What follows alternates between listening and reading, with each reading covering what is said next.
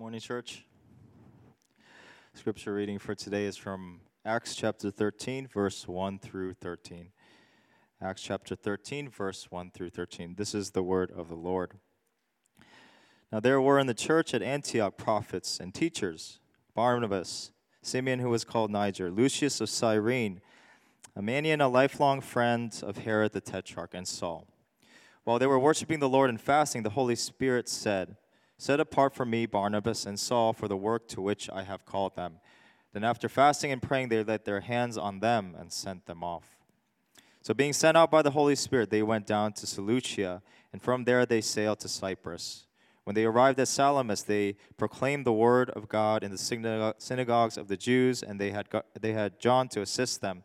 When they had gone through the whole island as far as Paphos, they came upon a certain magician, a Jewish false prophet named Bar-Jesus. He was with the proconsul Sergius Paulus, a man of intelligence, who summoned Barnabas and Saul and sought to hear the word of God. But Elymas the magician, for that is the meaning of his name, opposed them, seeking to turn the proconsul away from the faith. But Paul, who was also called Saul, filled with the Holy Spirit, looked intently at him and said, "You son of the devil, you enemy of all righteousness, full of all deceit and villainy, will you not stop making crooked the straight paths of the Lord? And now behold, the hand of the Lord is upon you, and you will be blind and unable to see the sun for a time." Immediately mist and darkness fell upon him, and he went about seeking people to lead him by the hand. Then the proconsul believed when he saw what had occurred, for he was astonished at the teaching of the Lord.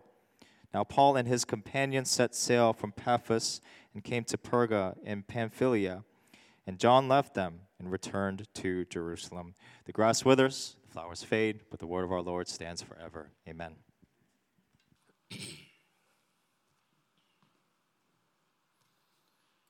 Amen. Good morning, everybody.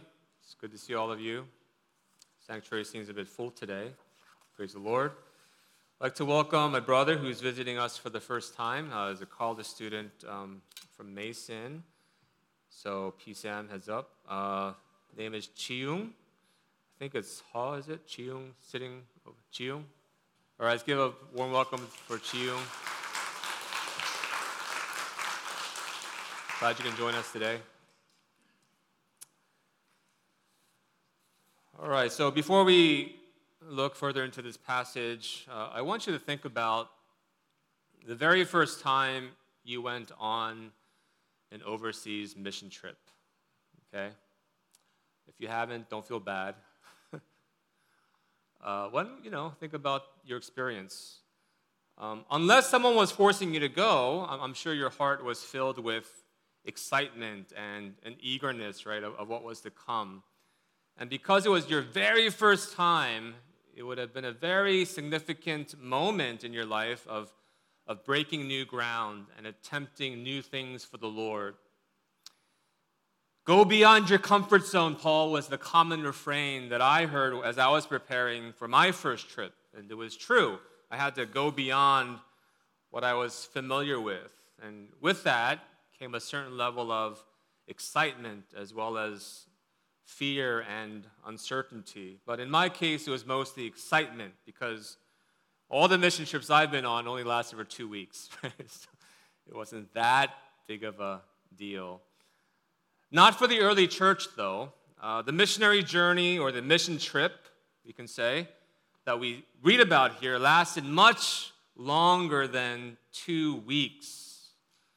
I think Paul's first trip lasted about 1.5 years, and it was a much, much more rigorous trip than what any of us experienced in our travels of the past. We fly on planes.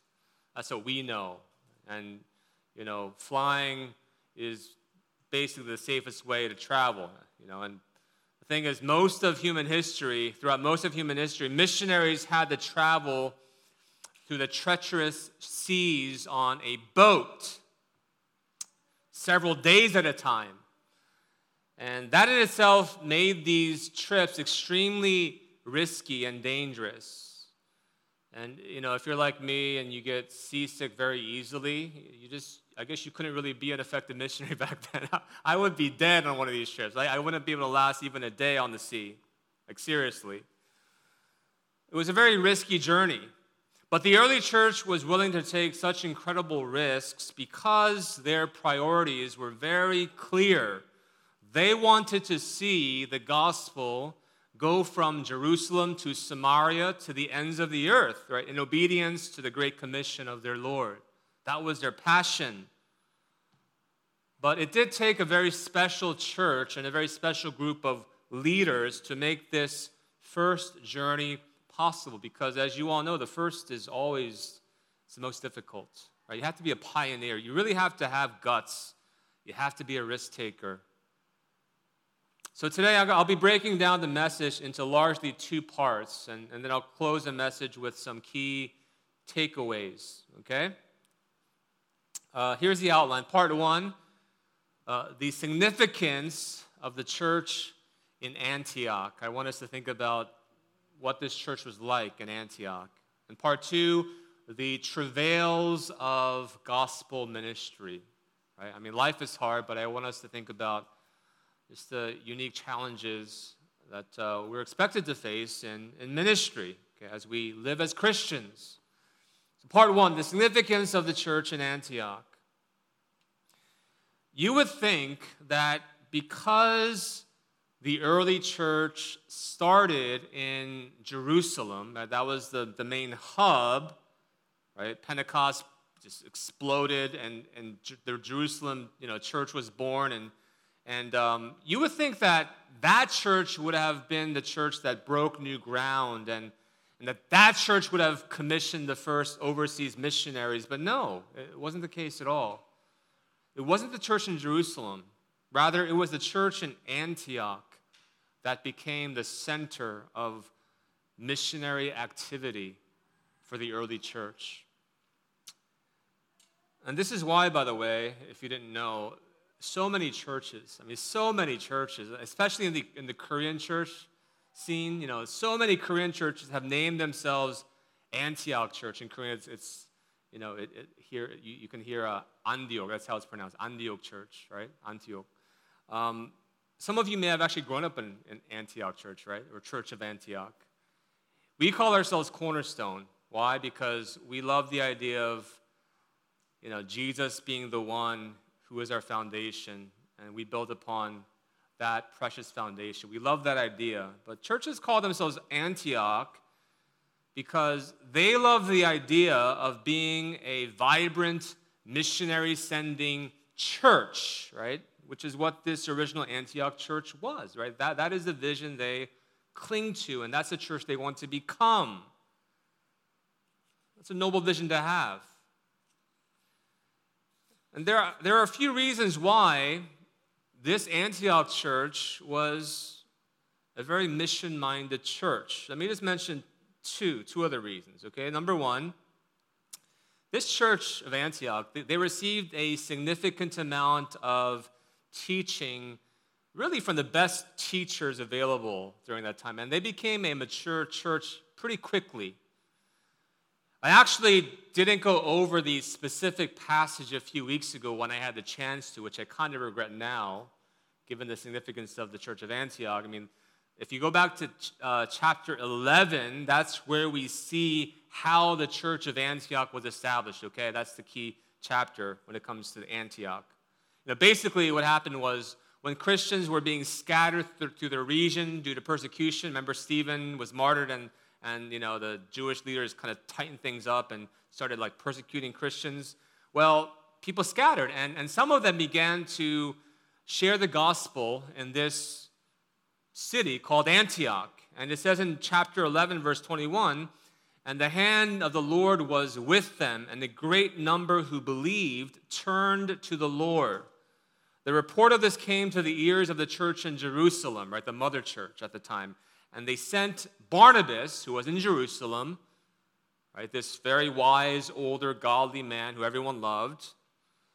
They sent Barnabas to Antioch. And when he came and saw the grace of God, he was glad, and he exhorted them all to remain faithful to the Lord with steadfast purpose. And a great many people were added to the Lord, it says. And so basically the church of Antioch was established, as the Holy Spirit was doing his work and as leaders were being sent to this great city. And so Barnabas, he probably felt overwhelmed.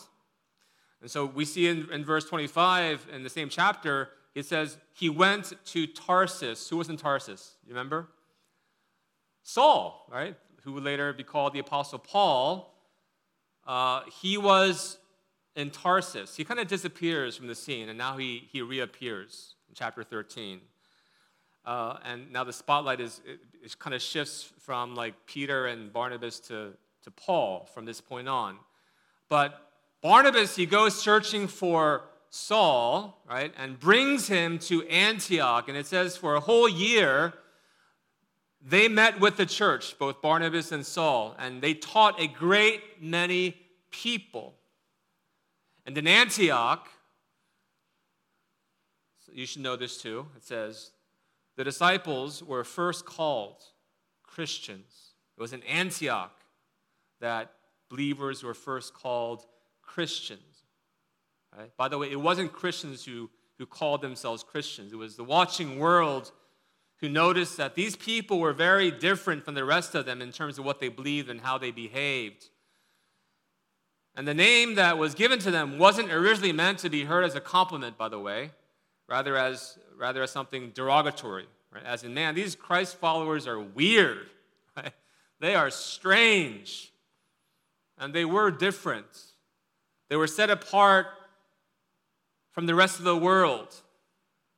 That's what it means to be holy, a holy people, set apart for God. And so a beautiful church, a holy church, a church set apart for the Lord. It was born, right, due to the ongoing labor of godly men such as Barnabas and Saul. By chapter 13, the chapter we're looking at today, the church, this Antioch church, is probably around 6 years old. So much time has passed since chapter 11. Right? So about a 6-year-old church. Secondly, this Antioch church was a diverse church located in a very diverse city. Okay, there are pros in being in a diverse location and being a church with a great diversity of people. There are definitely challenges, but there are also great strengths. And here we see one of this being a strength of this church. One commentator writes, because Antioch was located in Syria, that means there were many Arabs as well as Greeks and Romans, right? Not to mention the Jewish diaspora that were there. And by Luke's time, Antioch had grown to be the third most important city in all the empire. Rome was first, Alexandria in Egypt was second, then Antioch in Syria was third because of its extensive Mediterranean trade. And our author Luke here, he also wants to make sure we don't miss this point that this is a very diverse church, and which is why I believe he lists the 5 primary leaders of the church in Antioch who share very different backgrounds. And some have called these men the Antioch 5. Okay, that's a good way to remember these men, the Antioch 5, because they played such a significant role in shaping the missionary efforts of this church, right? The Antioch 5. Who were they? Oldest guy, Barnabas, probably. He was the one who mentored Saul. And he was actually from the island of Cyprus, where they will first visit on their missionary journey. I'll show you a map a little later, okay? Second listed is Simeon. And he was called Niger. Okay, literally it means black. Right? For obvious reasons, it's believed that he was from Africa. Lucius of Cyrene is also believed to have been from Africa as well, since Cyrene was located in Libya. Okay? The fourth person mentioned, Manaen, he's said to have been a lifelong friend of Herod the Tetrarch. Oh my goodness. I want to hear that story. This is referring to Herod Antipas, okay? I mentioned to you 3 Herods last time. It's Herod Antipas. who was responsible for beheading John the Baptist as well as overseeing the crucifixion of Jesus himself, okay? So it's a big deal. Manaen was originally a man of great power and status, but Luke points out here that he is now, basically, Jesus plucked him out of that lifestyle, and now he was a man, he is a man of prayer, a man of fasting, right? And a man who was deeply committed to gospel ministry, gospel expansion. And finally, Saul is mentioned, right, to complete the Antioch 5. And prior to chapter 13, as I said before, this Saul figure is a relatively unknown figure, but starting from chapter 13 here, sort of the spotlight shifts, and we see Paul becoming a more prominent figure throughout the pages, right? So, how was it that this Antioch church thought of pouring so much of their resources and sending out a team on this very long and risky journey? Well, partly it's because of their diverse backgrounds. It's because they had firsthand knowledge of how lost people were, right, back in their hometowns. They've been to places. They've seen how broken the world is.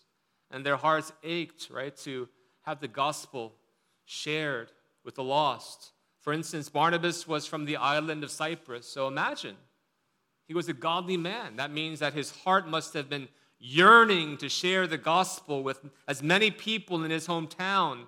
And I bet that he was hoping that one day a church was going to be planted, right, in Cyprus for the sake of his family and friends and neighbors. Another interesting detail we learn from this chapter is that the Antioch church, right, through the guidance of the Holy Spirit, they chose to send their best and most qualified leaders to be missionaries.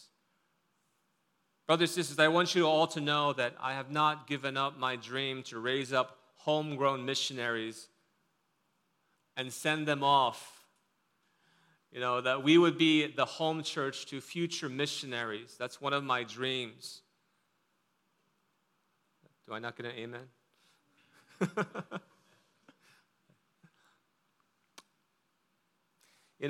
We set up a prayer box in the back of the sanctuary. I hope you recognize the black box, okay?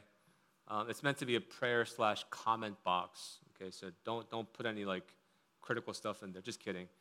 If you have any criticism, it's fine. But it's mainly to be a prayer box, okay? And thankfully, I looked in a few weeks ago. There was one prayer request in there, and it says something like this: Lord, may we be a church that sends out missionaries from our own members.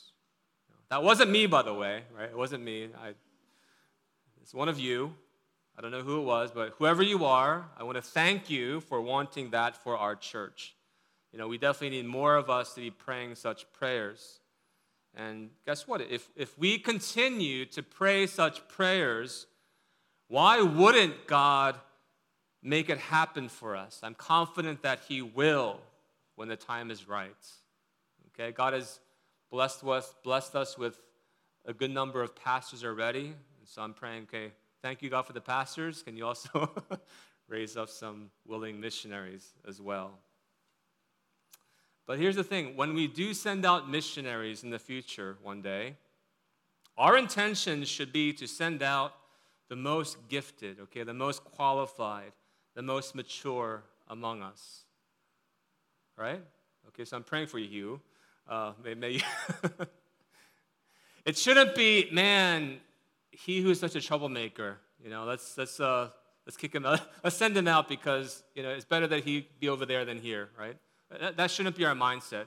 The people we send out ought to be those who are already doing valuable work for us, so that if they were to ever leave, we would absolutely feel their absence. People who are just the MVPs, like the people doing a lot of just faithful service. Those are the people that we should be praying for, that God would send them out. of our midst from us. Which, by the way, also means that the ministry you offer to the church is meant to serve as your training for future work, okay? Whether God sends you out or not. You will never convince me that those who are lazy and unfaithful servants here will all of a sudden, transform themselves into a diligent and faithful servant elsewhere. That's not how it works, okay? Your character goes with you. So, brothers and sisters, whether you're called to the mission field or not, I encourage you to be faithful in what you're doing now. That's a true test of your character. Part 2, the travails of gospel ministry.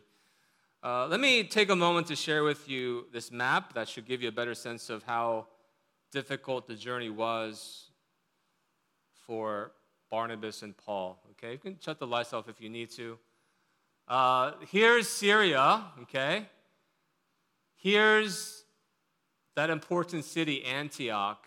That's where the Antioch 5 were.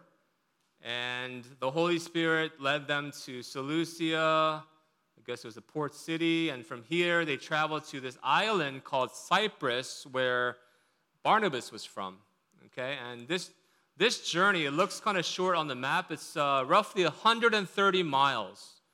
And just imagine, there was no plane. They had to take a boat, and I'm sure it wasn't a great boat. Okay, can't be sure how long it took them because we don't know what kind of boat they had, but safe to assume that it took them at least a few days. Okay, and you don't know. You don't know what the circumstances were back then. I'm sure it was very difficult. They traveled to a city called Salamis or Salami. That's closer to the actual pronunciation, okay? Really, Salami, right? From here, John Mark is introduced. I'm not sure if he was actually from that city or he traveled with them from Antioch. But John Mark is introduced. John Mark is the one who wrote the Gospel of Mark, but he's also a relative of Barnabas. That's why Barnabas is so protective of John Mark through the New Testament. A younger guy, all right?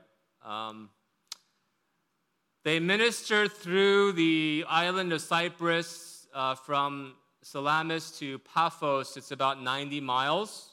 So imagine all the places they would have visited and just all the time spent.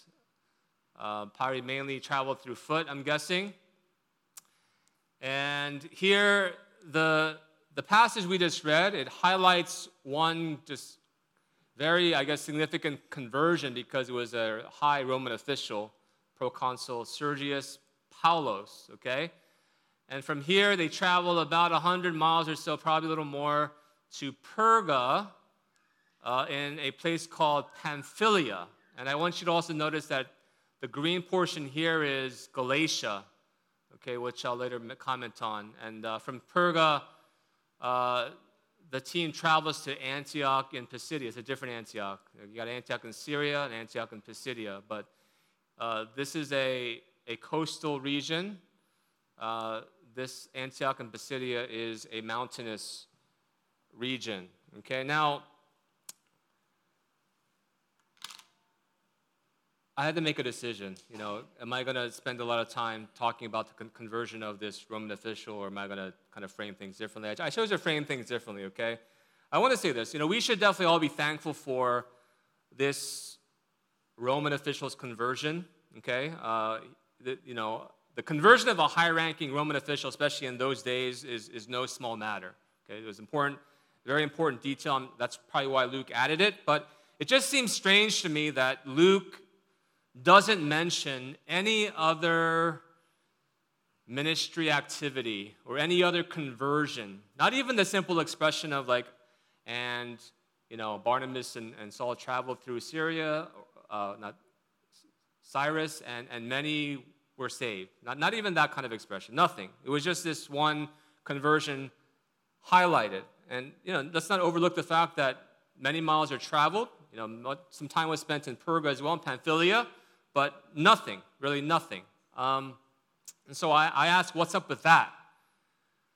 And it's not just me. People have asked that question. What's even more strange is what we read in verse 13. Now, Paul, it says, and his companions set sail from Paphos and came to Perga, right, the coastland region in Pamphylia. And then, surprisingly, this is supposed to surprise us. John Mark, or just John here, left them and returned to Jerusalem, it says. Returned to Jerusalem. What? Why in the world would he do that? The journey essentially just started. It's just the beginning, John.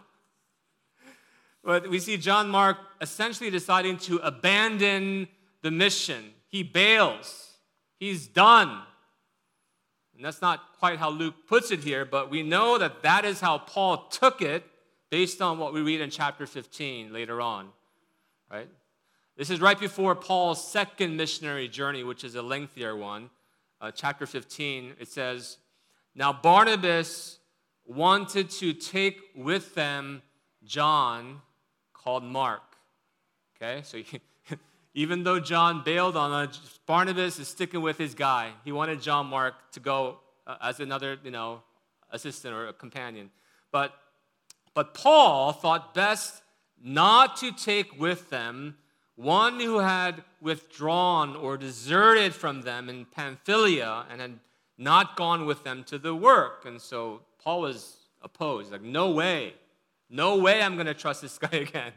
And there arose a sharp, not just any disagreement, a sharp disagreement between Barnabas and Paul, so that they separated from each other. Oh, wow, this is a pretty tense exchange. It came to a point where they chose not to do ministry together.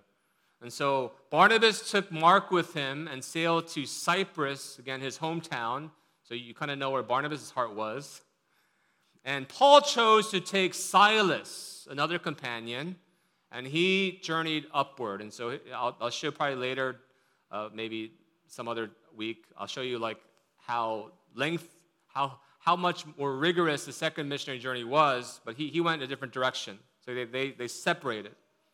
Now, on the one hand, it's impossible for us to know for sure the exact reason why John Mark chose to leave prematurely. Okay? We're not given just enough details, so there's no way to exactly know. But on the other hand, there's a very plausible reason that many people suspect to be true. And I believe that this is what likely happened. Okay? Because I've interacted with plenty of younger people in my day, right? I'm one of the older guys now. These young people. The younger John Mark deserted the mission because it's just simply put not what he had expected. Right? The journey was long and much more difficult than what he had imagined. I'm sure he would have thought that the ministry, because he was with like the two hotshots of the day, it's Barnabas and Paul. Yeah, I've seen what they can do, right? He heard what happened in Jerusalem and Samaria and these other parts, right? And so he was probably excited and he was expecting something explosive. But the reality was that, especially in these earlier days, earlier weeks, the ministry was a very slow grind. And so I believe that he probably lacked the gritty character to push through during the slower season they were in. Wouldn't you agree? It's actually easy to be on a 2-week trip and have this schedule that's jam-packed with activity and excitement, But what happens when ministry slows down? What happens when monotony sets in? Right? When things become a routine, That's when you really become challenged.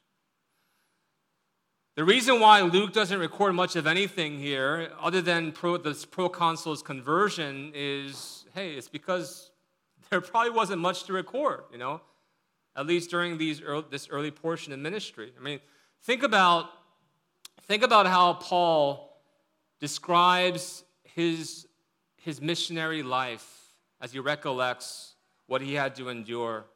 2 Corinthians chapter 11 is very informative. Just reflect on this with me, okay? 5 times, he says, I received at the hands of the Jews 40 lashes less 1. 3 times I was beaten with rods. Once I was stoned. 3 times I was shipwrecked. A night and a day I was adrift at sea. On frequent journeys, in danger from rivers, danger from robbers, danger from my own people, danger from Gentiles, danger in the city, danger in the wilderness, danger at sea, danger from false brothers, and toil and hardship, through many a sleepless night, in hunger and thirst, often without food, in cold and exposure.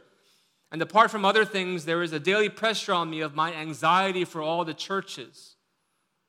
Right? So Paul he struggled with anxiety too, but he was anxious, he was concerned over others, their spiritual well-being. And I'm not saying here that all of these hardships were experienced on this first journey. Definitely not. But he, along with Barnabas and Mark, would have at least experienced some of these hardships, right? They would have. What we also know is that Paul did become severely ill around this time. In Galatians chapter 4, verse 13, again, that's why I showed you the green portion. That's Galatia, okay? So Paul writes to the Galatian Christians later on. He says, you know, it was because of a bodily ailment that I preached the gospel to you at first. And though my condition was a trial to you, so it must have been bad, right? Though my condition made it difficult for you, though I burdened you with my physical ailment, essentially, he's saying, you did not scorn or despise me, but you received me as an angel of God.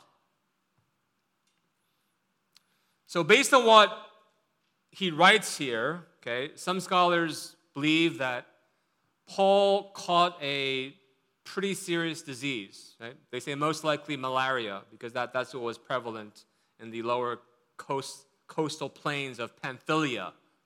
And it's because of his illness that he and his party had to press on into the healthier mountain climate of Pisidian Antioch, right? The northern city that I pointed out earlier. That's like 3,600 feet above sea level. Right? And so because he was sort of forced to leave the lower coastal plains and move up to the mountains into Galatia, that's why Paul is able to say, I preached the gospel to you at first because of this illness I had. In other words, I couldn't stay in Pamphylia. I had to move up to Galatia, and God gave me the occasion, right, the opportunity to preach the gospel to you. That's what many scholars believe is happening here. And think about this. If Paul really did catch something like malaria during this trip, it would definitely explain why ministry was so slow early on. And it would also explain why taking John Mark with him on his next journey that was more rigorous was definitely out of the question in his mind. You know, malaria is dangerous even now with medication, right? Think about how much more debilitating a disease it was back then. Would have been back then. And it was when Paul was sick and in need of more support and more care and more help, not less, is when John Mark decided to abandon the team. These young people. Wouldn't you have been distrustful of such a person if you're in Paul's shoes? You know, I remember personally suffering from a severe case of kidney stones on a 2-week mission trip. Right? I was a youth pastor for many years. I took some high school students to Guatemala, and I was suffering from some pain while in Philly, kidney stone pain, but it was bearable. But once I landed in Guatemala, the altitude is much higher there, so I think it actually intensified in some way the pain. I could feel it more, and so I was actually bedridden. I was I don't think I can do anything. And so they checked me into the clinic, and the clinic sent me to the Guatemala City Hospital. And it was in Guatemala City, this unknown unknown reason, I actually underwent surgery for kidney stones. I was out for a week. But thankfully, there was a female teacher that went along with us, and so she was the, I guess, second in charge. And so while I was out, she actually handled things really well. And so I was thankful for her. But what if I was bedridden in the hospital for a week and she actually, kind of just collapsed and, I don't know, just lost it, bailed, couldn't handle the pressure or stress? What if that happened? Then how am I to trust her for the next trip if we ever went on one, right? I think that's what's going on here. And so let me close the message by offering just two life lessons we can consider here. It offers some practical wisdom as we close. Number one, brothers and sisters, whether you felt abandoned like Paul in the past, okay, and when you do life long enough, or when you're in ministry long enough, okay, you will experience this. You will feel like, man, people are abandoning you, okay, over like small things. And you will feel like you've been wronged. Right? It's going to happen at one point or another. Okay? So whether you're like that, or maybe you've been the abandoner, okay, because we have a lot of young people in our church, right? I'm sorry. You guys are so serious. I'm trying to offer some, lighthearted humor here, Don't be so offended, Maybe you're the abandoner character like John Mark, and no matter who you may be, I want to encourage you to seek reconciliation, right, with one another. 2 Timothy is considered to be the final letter Paul wrote before his death, and there's a very encouraging piece to it. In chapter 4, he writes this. Timothy, Luke alone is with me. Get Mark, right? Get John Mark and bring him with you, for he is useful to me for ministry. Okay? And this is encouraging. This should encourage all of us because it serves as evidence that if there ever was unhealthy tension between Paul and Mark, at the end of his life, their relationship was restored. Praise the Lord. Right? And I'm sure there was, I'm not sure how much tension, but I'm sure there was tension. Things weren't comfortable, but they were moving toward, they weren't shutting each other out of their lives completely. They were open to be reconciled. And I think that should always be our posture, okay? No matter how much someone has wronged you, okay? No matter how much wrong you've committed, that you will be open to reconciling with others. Right? This needs to serve as an example for all of us here. It's never too late if you're a John Mark character in life. It's never too late to make a return. Right? It's never too late to be restored. We're called to extend grace to one another, and as long as you're willing to humbly receive grace, grace will be offered to you. And if you're like Paul in this story, you've been deeply disappointed by those who have just, they chose to abandon you, or they abandoned the work of ministry. If that's you, then you need to be willing to forgive them and extend the grace that God has shown you through Christ. Right? Don't be so stubborn. Don't be so prideful, arrogant. You made the same mistakes as well in life. So be gracious if you've been hurt in the past. Lastly, brothers and sisters, let's not embrace a romanticized view of life or ministry. Don't think that life or ministry is going to be just like a 2-week mission trip where just all positive, and you come back with this grand report, all is well. What a wonderful thing God is doing, Life, and especially ministry, is supposed to be hard if you're a Christian. I sometimes say to people, life is hard and ministry is like war. Literally, it's like war. So don't be surprised if I look beaten up at times. I know that I do.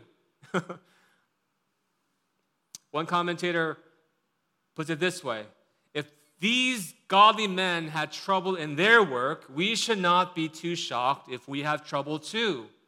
We sometimes talk as if everything in the Christian life is going to be smooth and nothing bad is going to happen. But Jesus did not promise smooth sailing. He promised suffering. And here's Paul's language in Romans chapter 8. Who shall separate us from the love of Christ? Shall tribulation or distress or persecution or famine or nakedness or danger or sword? Before I actually reflected upon Acts in depth, these words didn't have much weight. It didn't feel, these words just felt obscure. But these are not imaginary hardships for Paul. These are the very things he had to endure as a Christian missionary. And he's basically saying to us that these are the things that we should expect to endure in this life and in ministry.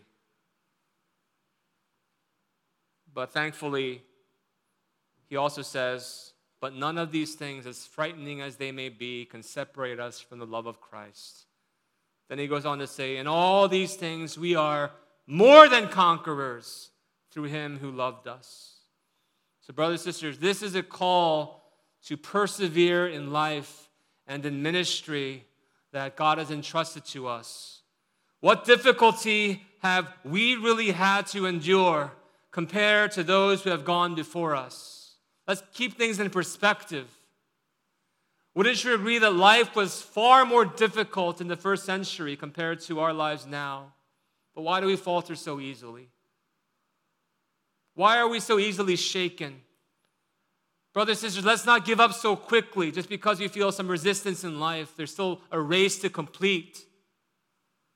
If God's grace was sufficient for them, surely God's grace is sufficient for us now.